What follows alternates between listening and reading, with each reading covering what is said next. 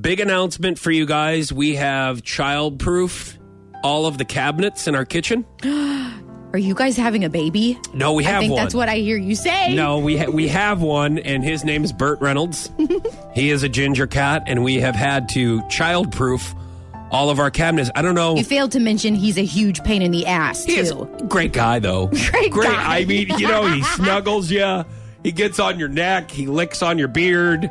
That sounds horrible. Lays on your lap a little bit, gives you love. But yeah, he can be a little bit of a turd. Mm-hmm. And I know maybe a lot of you have put child-proof locks on your cabinets due to your toddlers. Mm-hmm. Or maybe some of you have done this because of your animals. And Bert loves to get in the cupboard. He'll move the Indian out of the way and then get please stop calling it a cupboard. All of the potato chips, and he'll bring those out. And he's done this numerous times. That's fun. And we have also put like a chair, but he learned how to move the chair.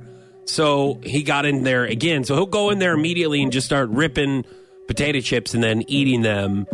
How? Out in the cupboard. Do you guys have potato chip clips on it? Like, how is he? How is this he rips possible? through the bag. He doesn't mess with the chip clip.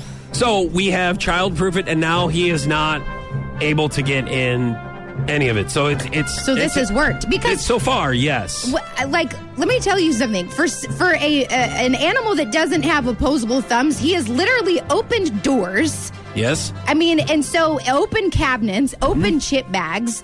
So I really didn't know if, childproofing, if that was going to work, because somehow he's been, opening doors. So I'm thinking he could probably figure this out too, right? It is, but you got to be very careful on when you undo the childproof locks, and then he'll dart behind you and go in there, and it takes him less than 5 seconds to get his teeth into one of those bags. Or he also chews through cardboard, like cracker boxes.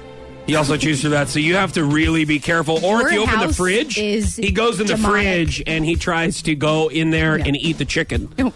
We've had some chicken thawing for the last day, and he'll go in and try to eat chicken. I would absolutely drop kick him. There is no way. Now, that's not nice. Well, neither is eating the chicken that you thought out. This is what I tell Emily. I say, you have to remember the good Bert. That's not nice. Okay, he's still kind of a little kitten. He's only a year and a half. So he's got to get some of this energy out. And I say, just let him be a turd now, and later on he'll love on you. And then I just want you to think about every time that he's getting into our chip bags or trying to eat our chicken, that he'll give you kisses on your neck and put both of his little paws on your shoulders and love on you. All right? That's what you got. Think about the positive of living with Burt Reynolds.